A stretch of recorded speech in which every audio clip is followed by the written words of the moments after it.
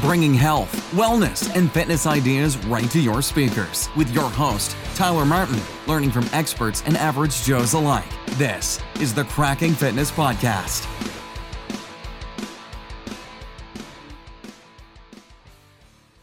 So we were talking about, you're a photographer and you do equine photos, and we were talking about prices of horses. And what did you just say about, so some of the cheaper horses will sometimes whoop up on some of the more expensive ones? Yeah, so you'll have local people, like one of my friends, she's a waitress at a local bar and just grew up riding. And one of her horses is only a couple grand, 5-6 grand, which in the world of horses is nothing. Yeah. And she'll go out and she'll compete with people who spend millions of dollars on horses because of their bloodlines and things like that, and beat them. That's awesome. That kind of like segues into tactical games a little bit, just because you go out and buy that nicest AR or the nicest Atlas Gunworks 2011 definitely doesn't mean that person's going to go out and dominate the competition. Like, that's what's so cool about competition, is you get these people on $5,000 horses that are beating $1 million horses, and you get someone with a stock Glock 19 that is taking out someone with, well, you can't say taken out in that context because it sounds really bad, but but that's, whooping up on someone that's running Atlas Gunworks, which are sweet guns, but it's equipment is definitely not everything, and it's not even a huge part of the equation.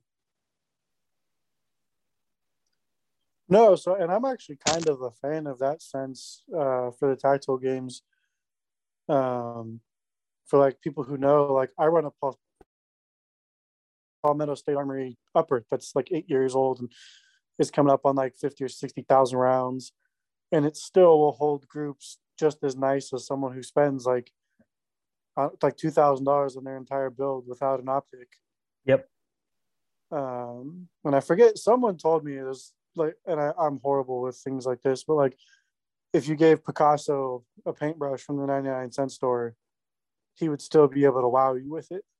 Yeah. Because it's very much the person behind the instrument, not necessarily the instrument. Yeah. There was a dirt bike rider, an enduro rider, that decided to compete on an XR200, which is, I don't even know if they build XR200s anymore. And in the world of performance enduro bikes, it's nothing. And he went out and won a race on it.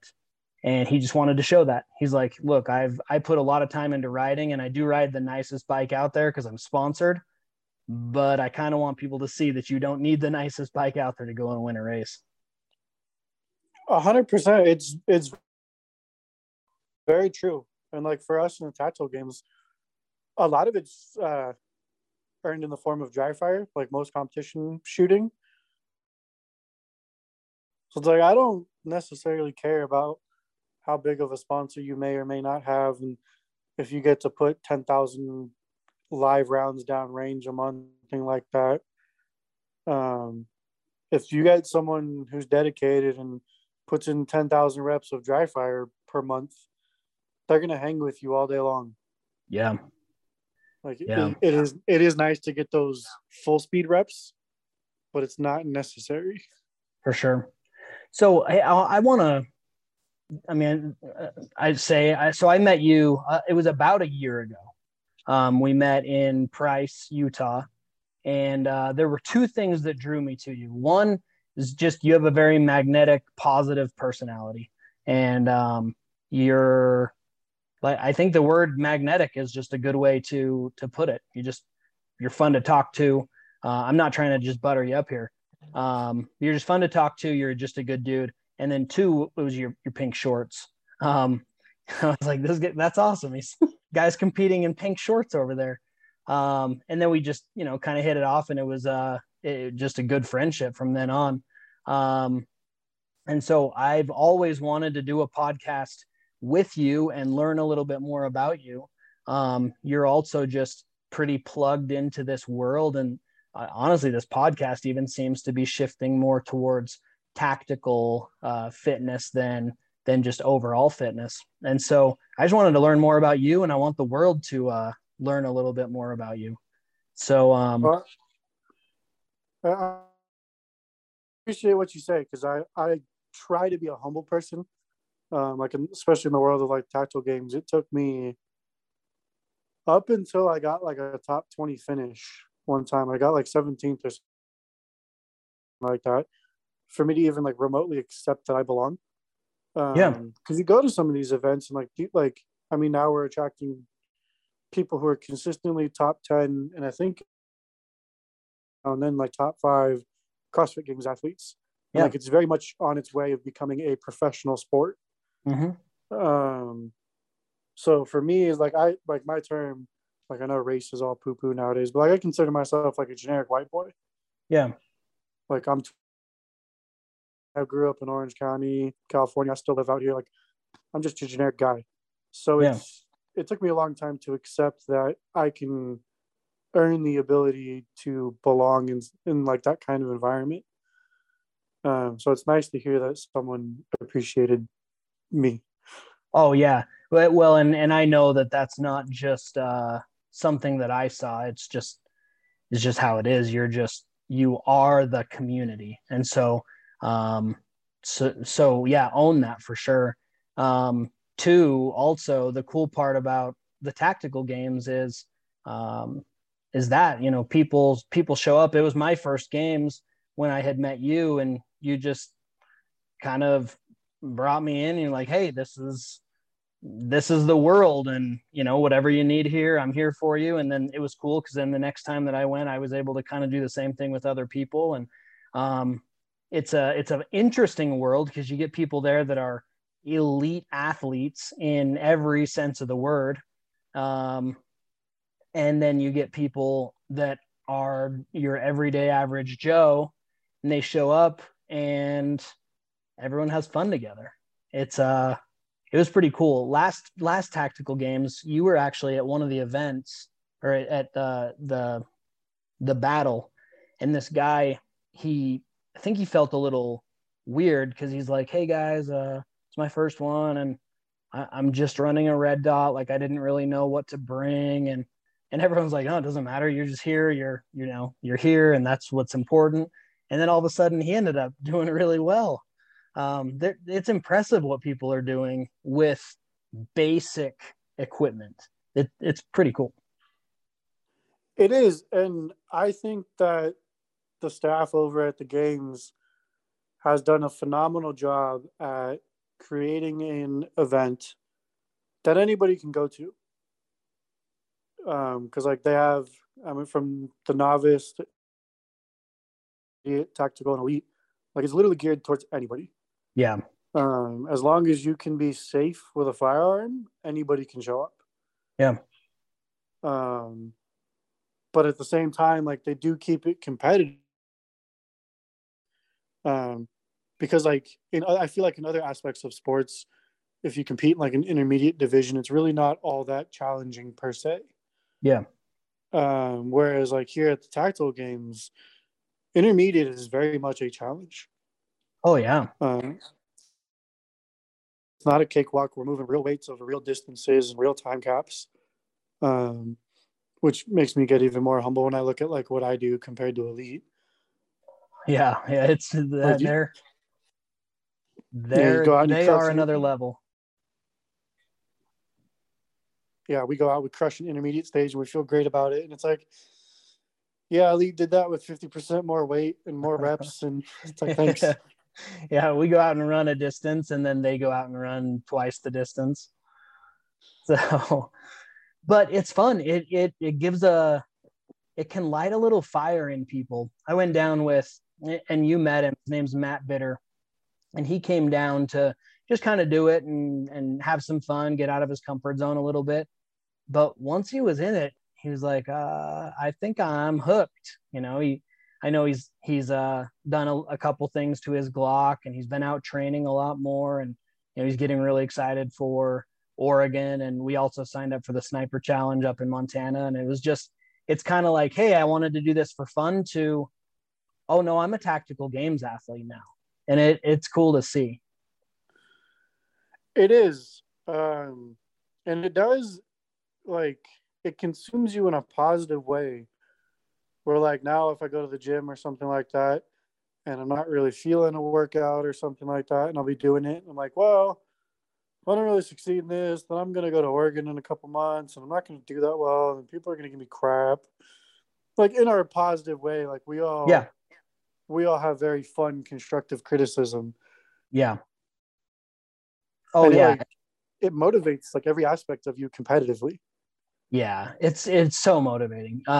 You say that. And even today at the gym, I had this workout that was carry a 150-pound sandbag for 100 meters, then do some box jump overs, then do some toes to bar, back to box jump overs, and then a sandbag. And I wanted to switch it up and use one of the Husafelt stones, one of those rubber Husafelt stones, because that's what we use in the games. We also use sandbags, but I kind of just didn't want to do the workout. I was a little bit tired, but then that thought popped in of like, oh, well, I've got Montana and Oregon coming up. Like, I can't not go do that. And it's funny because that's how athletes are, like that. We're athletes, even though maybe growing up we weren't like, I was never thinking I'm going to go be an athlete somewhere. We're kind of forced to be because it's just too much fun not to be. Yeah, you're not wrong. There's some times where, like, I'll be writing my own little wad on a whiteboard in my garage. I write it down. I'm like, that sounds like doable. Like, I'm feeling kind of tired or crappy, or this hurts a little bit more and something else. And then, like, I do my warm up and I start thinking about my game plan for it. And I'm like, yeah, but it's really only like 50% of what, like, a tactical game stage is. So maybe I should add some more. Yeah. And Oh, it's awesome. Pushes you to better yourself and compete with yourself. Yep. Yeah. Well, and that's a key too. It's really easy to look over at the neighbor and be like, dang, he's beating me. But, am I better than yesterday? Am I better than the last tactical games that I went to? Am I trying to be well-rounded? Am I putting time into fitness, but also into shooting? Am I dry firing? Am I, honing my equipment? Like, there's a lot to focus on. It's cool. Yeah, and, like, especially like you just said, like, honing equipment. I know everybody loves to talk about gear because gear's fun. It doesn't require a lot of effort. It's the cool guy thing. But there's so many nuances to set up for the games to run it and not get caught up in your own gear and defeat yourself just based off how you have stuff placed. For sure. That took me a long time to understand. Because I've tried to be, when it comes to my gear, I try to be multifaceted. I try to not just have competition-based gear. Like, I want to have some real-world type stuff built into my gear. Yeah. And you realize that, like, not a lot of the real-world type stuff works. Like, you have to be fast and you have to be clean. Your gear has to be relatively slick. Yeah. There's no extra to it. And, like, in all sport that requires speed and efficiency, you got to trim the fat off everything. Yeah. Yeah. And in the real world, you definitely don't want that heavy clunk everywhere. And you bring that into the tactical games, and you also don't want that heavy clunk everywhere. So I agree. Yeah. What made you get into this? What drew you towards that first tactical games and actually pressing the button to sign up? So I've been competitive shooting pretty much my entire life. Never was really, like, crazy good at it. But, like, my dad back in the day was a competitive revolver shooter at, like, long distance pistol type stuff. Yeah. So no like cowboy stuff, precision, like, silhouette type stuff. Yeah. So I always grew up, like, slow fire, like, accuracy is king type stuff. And then I was an explorer with the local sheriff's department out here because I thought law enforcement was my path. But I had to change there. But during my time there, they had a opportunity for us to start a live fire competitive pistol team because some of the competitions we went out to had live fire competitions for explorers. So I got a call one day from the Reserves Bureau sergeant saying, "Hey, we want to do this." One of the explorers that is part of the rank staff knows like you shoot stuff like that. So when I did that, I actually got like my real foot in like actual competitive shooting. Yeah. And then that transferred into like some private security stuff where I met people who knew about tactical games. So that was a really long segue. No, you're great. I met some guys while I was doing some asset protection stuff for Oakley, the sunglass company. Yeah. Some of the guys in the military sales department that I was friends with brought it up. And they're like, "Hey, you competitive shoot, but like, I mean, back then I was 304 pounds, pretty chunky, was doing mostly powerlifting and stuff like that." And they're like, "It'd be cool if like someone normal could do this, but we don't think that would be possible." And it was kind of like, I've always been raised of like, anybody can do anything if they put their time into it in a way. Yeah. Or at least anybody can attempt it. So it's like, these people literally just told me like, it would be cool, but they don't think capable of doing it. Yeah. So I was like, well, the heck with you. Like, I'm going to sign up for this thing and see what it's all about. Yeah. So they lit a little fire. It was literally, for some reason, and especially when it comes to shooting, because I'm by no means like a great shooter, but I'm decent. I am a fairly proficient shooter when it comes down to it. So it's like, they told me I can't do something that's shooting based. Like, I don't believe that. Yeah. And I knew the fitness part was going to be a challenge, and it was. My very first one was in Price, and I'm coming from sea level, and I did not realize how much. I think the range in Price is like 6,600 feet. Yeah, it was high. It was up there. It was even higher than we are here. And it destroyed me cardio-wise. Like, a lot of the weights were harder than I thought they were going to be, but I just ran out of energy. Yeah. Like, there were movements I was capable of doing, and I just ran out of it because I didn't have oxygen because I was fat and slow. But yeah, so back to the actual question. It was literally just someone told me they don't think I was capable of it. Yeah. And I was like, well, I'm going to go do it. And then I did it. And my dad came out there with me. And he's like, you're not that far off, like what we would call the median pace of it. Yeah. And he's like, with a little bit of work and like a little bit of agility stuff, he's like, you could actually do this. That's awesome. So, yeah, a little bit of lack of faith in somebody, and then faith from someone I trusted in the form of my father. Yeah. I did it. And then, of course, like we were talking about earlier, it's like once you get there and meet people, and at the end of the weekend, everybody's like, so when's the next one? Like, when are you going to be here next? And everybody's like already inviting you out to the next one, no matter where you placed, how good or how bad you do. Oh, yeah. Yeah, such a great community. So then, like, I was like, yeah, I met the people, and they're like, you better come back out. I was like, well, I just died this weekend, so I don't know if I want to come back out. Yeah. Yeah. And then as soon as the soreness is gone, you're like, oh, I got to go sign up. Yeah, it took a lot for me to sign up again because I am by no means an agile person. And my first event was back when we were still doing rope climbs. And I'm not a CrossFit member. I don't belong to a box or anything like that. So I have nowhere to practice rope climbs. So that part I was like, great. I'm gonna have to, like, as soon as like the time goes, I'm already behind the count in burpees because I can't rope climb. Yeah. And it's like, that's totally like a excuse. Like, I should go find someone to become more proficient at rope climbs. But now we don't do them, so I don't spend the time on them. Yeah. Well, and it's cool to see that evolution too, you know, among the sport. They've, at least what I've seen the last couple of years, have kind of fallen into a certain routine, and routine can be the enemy. So they've got to come up with something here soon that changes it up a little bit, you know, maybe bring rope climbs back or something. So kind of be, I would imagine we should be prepared. I think for they want to bring anything. rope climbs back. We really should. Because like I don't think anybody was prepared for yokes to show up, and then randomly one event yokes showed up, and then we're jumping over yokes. Yeah. Or in my case, not jumping over a yoke. I couldn't at that time. You can now. I can now, as long as I stop hurting myself doing it. Yeah. Yeah. That's what's cool, man. The progression, and that you have the heart. Interestingly, that's your last name. You have the heart to make that happen.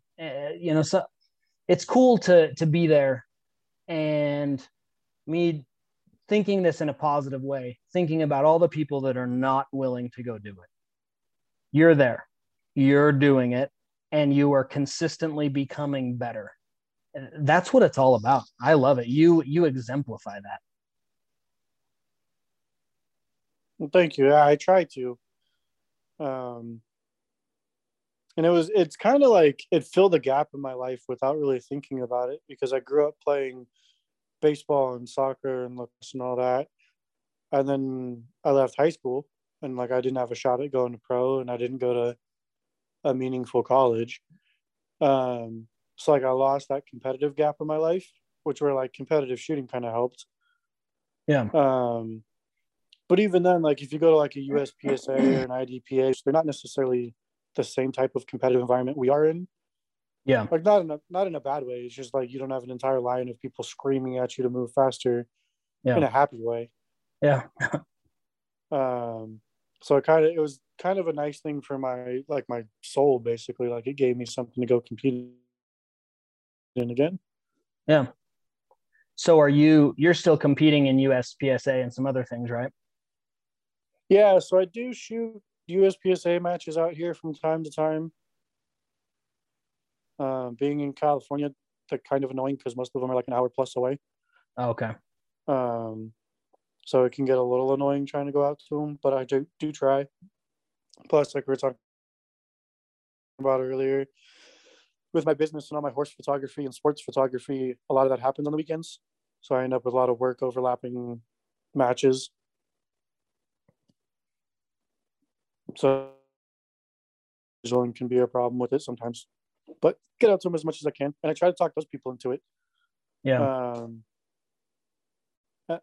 Sometimes I do it in a fun, malicious way, because they'll be talking about how great of a shooter they are and things like that, and stress shooting, and like kind of throw that fun little like hook out there, like, hey, why don't you come try and stress shoot this way and see how well you do? Yeah.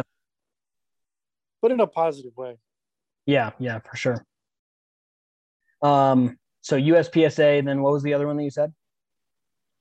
Every now and then I shoot an IDPA match. Okay. Which is all like defensive based shooting. Oh, cool. Okay.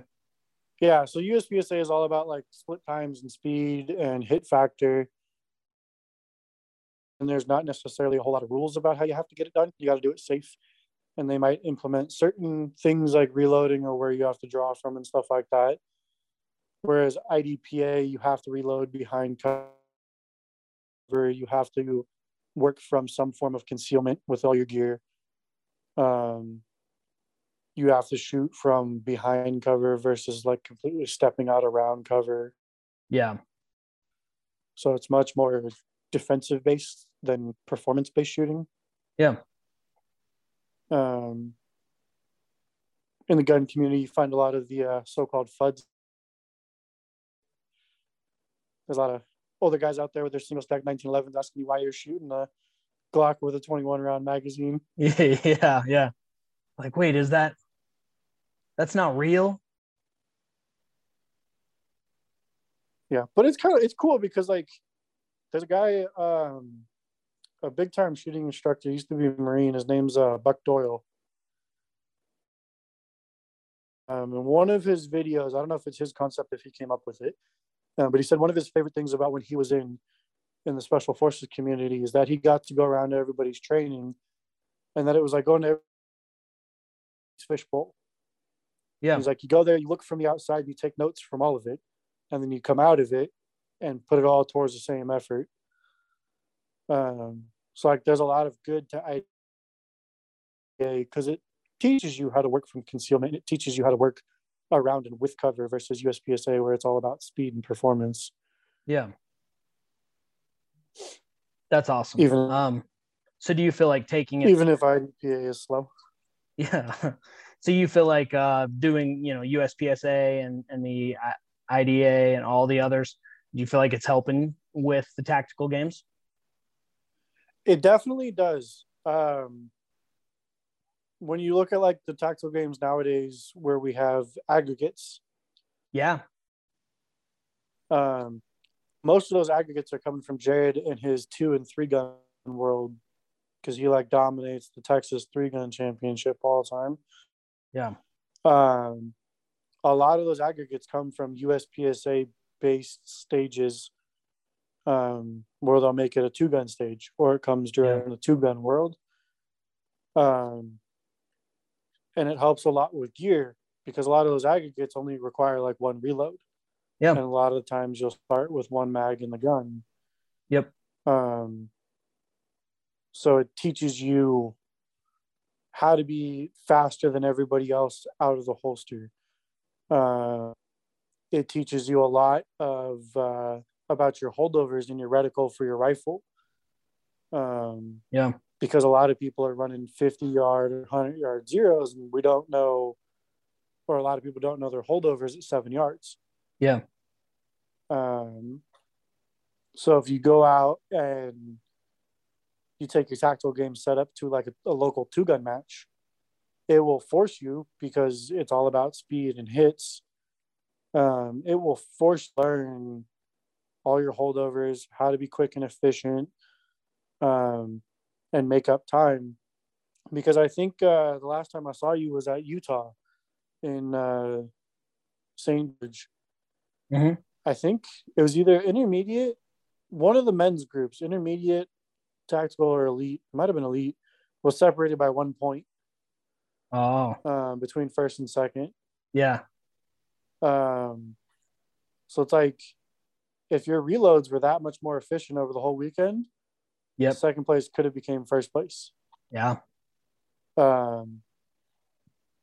Things like an aggregate, for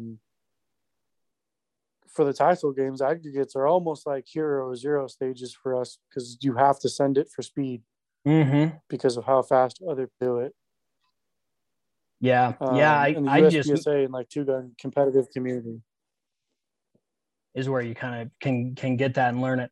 Yeah, I messed up on just a round count on the aggregate in St. George, and I mean, it obviously messes you up quite substantially.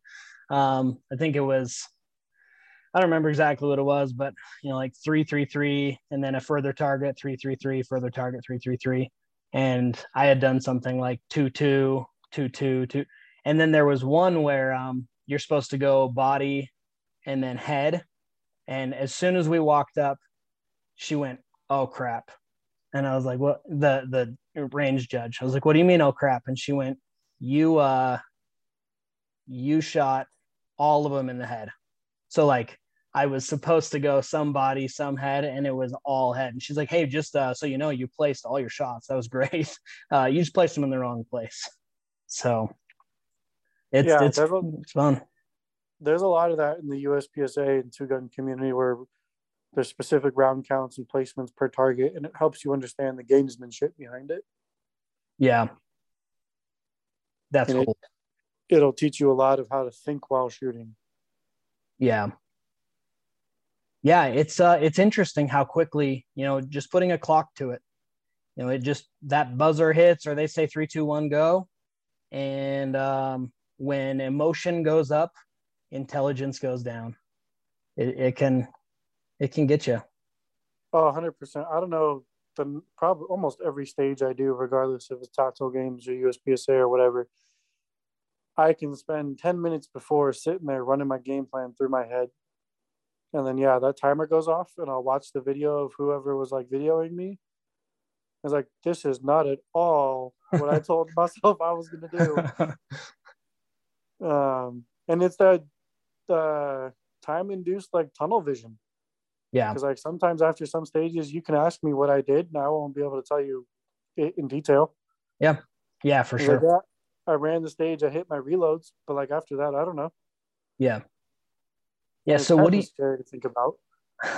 so what do you do to combat that? How are you actively fixing that?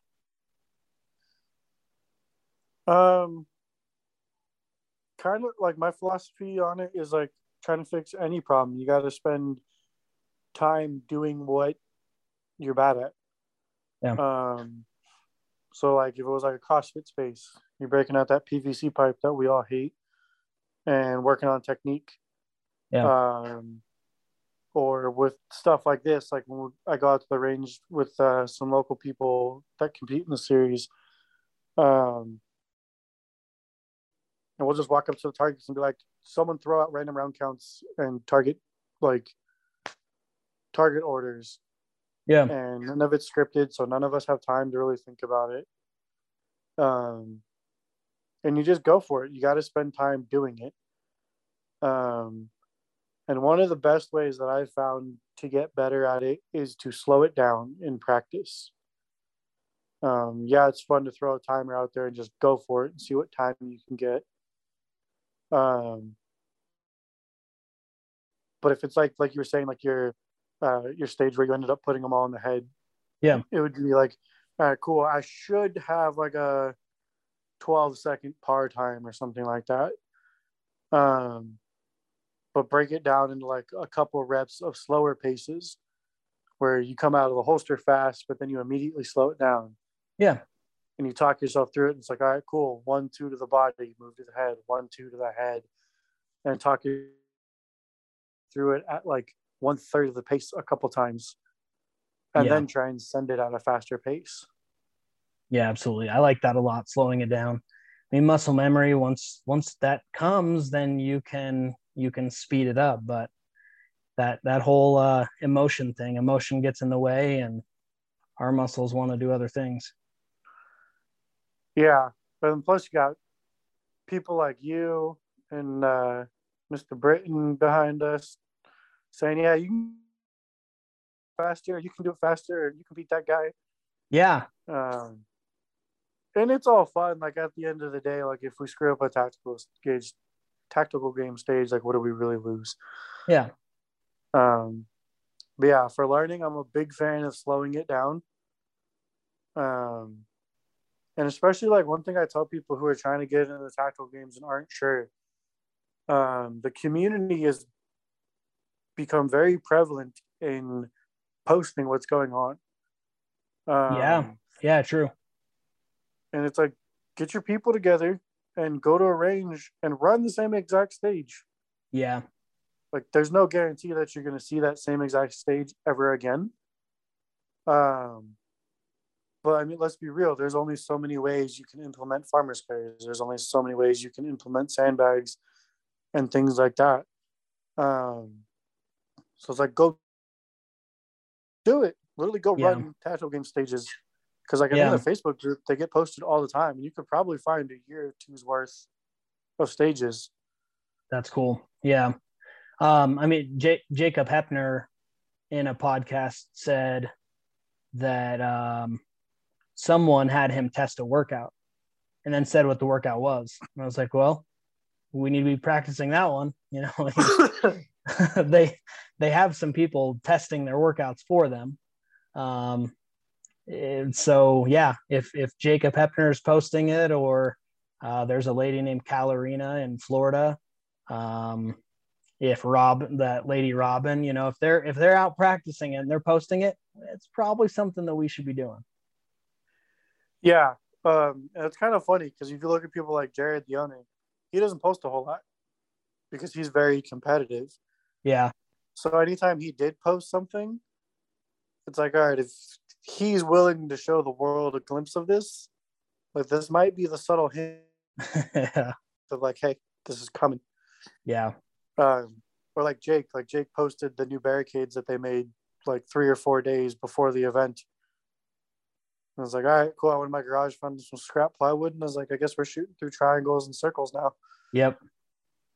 Dude, and it's cool to do, because if you've never done it, you get put in that situation and all of a sudden it's different. You know, we had one stage last in in St. George, and I was resting my gun inside the triangle, my pistol, and I continued to have malfunctions because it would recoil up and the slide would hit inside. I say triangle, but it was in a little rectangle.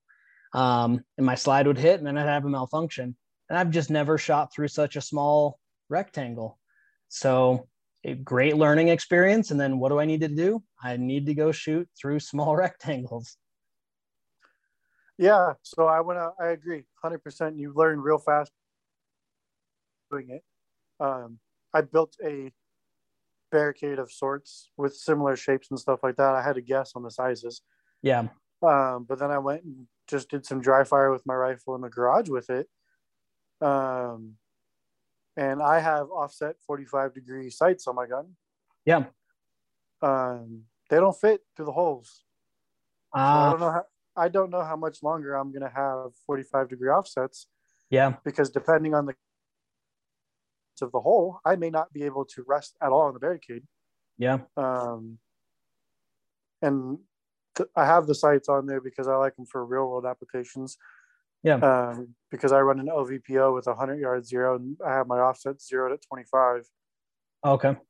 So it's nice for anything close work. I just flip over to my irons and it's real quick. Yeah. But now it's like, if we're shooting through barricades a lot more, I'd rather have the efficiency through the barricade than the offset 45s. Yeah. Yeah. Yeah. It's fun. It's fun to see it evolve. It's fun to think about the future, what could be there, how we need to train for it. The real world application. I mean, that's one that, like Britton, for example, he's really big on the real world application. He wants it to be transferable. You know, if I can use it here, can I use it there? And it's fun. It's so much. It's like Spartan, CrossFit, 2-gun, all this other stuff put together. Go do it safely. It's just I don't know. It's just fun. Like, I don't know if there's a better word for it. It is fun because it's very much its own thing. Yeah. Because like I'm not, like I said, like I'm not a big CrossFitter. I don't hate on it. I respect the community a lot because it has furthered fitness more than anything, I believe, recently in the last 10 years or so. Yeah. But like, just because you're a great CrossFitter does not necessarily mean you're going to be great at the tactical games. No. I mean, Jacob Hepner is a good example of that. He found out very quickly that he needed to learn how to shoot. You know, it's where he puts a lot of time because he's extremely fit, but you mix that with pistol, and then you mix that with rifle, and then you mix that with heart rate and respirations, and it changes the game. It really does. And there's like a lot of people, like I was saying, like I like to mess with people who are solely competitive shooters. I'm like, come out and like actually stress shoot. Yeah. Like, let me know how your grip does after you just did a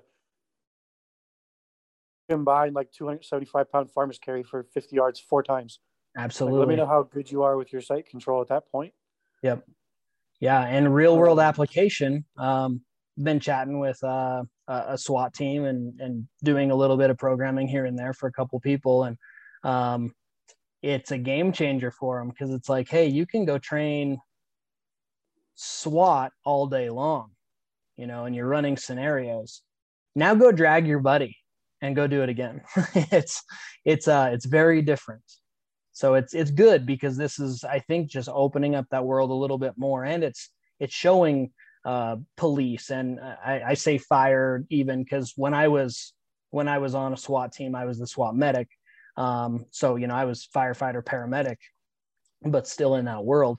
And so it's opening up to law enforcement, military, and even fire departments. Like, hey, we can up our game here. And one thing that's going to help us up our game in the real world is the competitive world. They start competing in it, and all of a sudden we have better military, law enforcement. It's pretty cool. It's a game changer. Yeah, I'm a big believer that anyone who's in law enforcement should at least try it. I agree. And I know it's hard to find faith in that saying it from the cheap sheets because I was never in actual law enforcement. Um, but it's all relative knowledge. Um, but armor carriers and things like that. If you're on SWAT and you got to run with breaching tools or something like that or whatever, or you're a canine handler, and you got to get through something like cool. Now you could be capable of one-handing your dog up a ladder or through a window or something like that. Or if you're EMS, like I was an EMT for a very, very short time.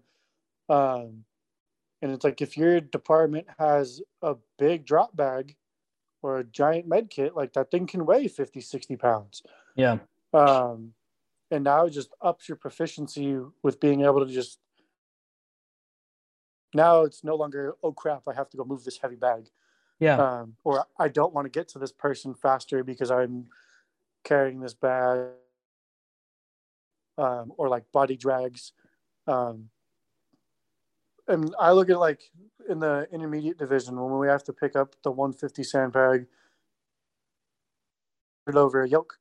Yeah. If you look at it in a real world situation, you're picking up a small human, Yeah. and you're putting them in a vehicle, you're putting them in a truck bed, you're getting them out a window in like a firefighting sense or something like that. Yeah. Yeah. I'm right there with you. And I feel like if you're capable with like a 150 bag, when you put the stress of a real world, like you very much could be capable 200 pounds plus or something like that. Yeah. Yeah. There's a pretty cool story. It's in a book called The Success Principles by Jack Canfield. And there was this lady that essentially deadlifted a car off of her grandkid. And a car had ran over the grandkid and was still on it. So she gets out, she deadlifts this car off of it. And a reporter kept asking her, like, please talk to us, please talk to us. And she wouldn't talk to anybody. Finally, years later, she talked about it. And he's like, why wouldn't you talk to anybody about this? And she said, well, the problem was that my whole life I thought I was capable of certain things. And in one day I went out and I showed myself that I can lift a car. So what else in my life have I been missing out on that I'm not capable of doing, or that I am capable of doing that I didn't think that I was? And you put competition in that, you put real world in that, man, we can all do things that we had no idea that we could do. I agree. Like me, like one of my biggest weak points is running. And I've actually PR'd mile times at the games in kit because of the competition. Yeah, that's awesome. So it's like, I agree, like the competition and the camaraderie and the sake of just, now I'm on the clock and people are watching. It will really show you what you are capable of. It's really cool. What are your goals with it? Where do you want to take it? What I call my realistic goal is a top 10 finish in intermediate at some point. Sweet. After that would be a top 10 finish in tactical. Yeah. And then after that would probably be whatever's not last place in elite. Heck yeah. Dude, it's amazing. I mean, one, exactly like you said, the intermediate division, it is tough, it is difficult, and it will push you. You know, the tactical division, that's just a little bit more now. And then those elites, man, it's cool. So, but here's the thing, you can totally get there. Like, I have no doubt in my mind that you'll do those things that you just said. That's just the type of person you are. I appreciate that. I got to figure my body out first. I got to figure out why I keep getting these little nagging injuries. I'm starting to get annoyed with it. Yeah. It's like, why can't I get a real injury? I'm like, I can't get a real injury that requires surgery. Why can't I get an ACL tear? So, a month before Phoenix last year, I had a partial tear in my ACL. And I was like, why couldn't you go all the way? Totally like sarcastic. Don't want to go down that route. Yeah. Yeah. But it's like, yeah, like I got to figure my body out. If it's nutrition related, I don't know if I have a proper balance of effort and recovery. Yeah. Because I don't know if I'm overtraining or if I'm under recovering. Yeah. I do know there are some consistency gaps in my nutrition. I love food. Oh, me too. Weak point. I get that. And then I know some of my issues where I tried to get a little too fast back into it after COVID, and for whatever reason, COVID for me like destroyed me. I lost 7 pounds in 3 days, and I don't think I respected how much of that was like muscle tissue. Yeah. And then I just tried to go back at like an 80% pace, and I think I did more damage to my body than I respected. Yeah. Yeah. So trying to figure a whole bunch of that stuff out. Current goal is just get through Oregon without any injuries. Yeah. And see how the body feels and go from there. That's cool. Yeah. Overtraining and under recovering. I mean, really, it's in my mind, it's kind of the same thing. You just have to figure it out, and always err on the side of under training. That way you're just injury. I mean, it just holds us back so much, and we see it at the gym a lot. So, they're like, they look over and they're like, well, but my buddy's deadlifting 3 plates and I'm only deadlifting 2 plates. So I want to be like him. And then you get hurt, you're 6 months behind him, which really means you're a year behind him, so just erring on the side of train, but no point in overtraining. As far as the recovery part, it's kind of on the same realm. You overtrain and then it's tougher to recover.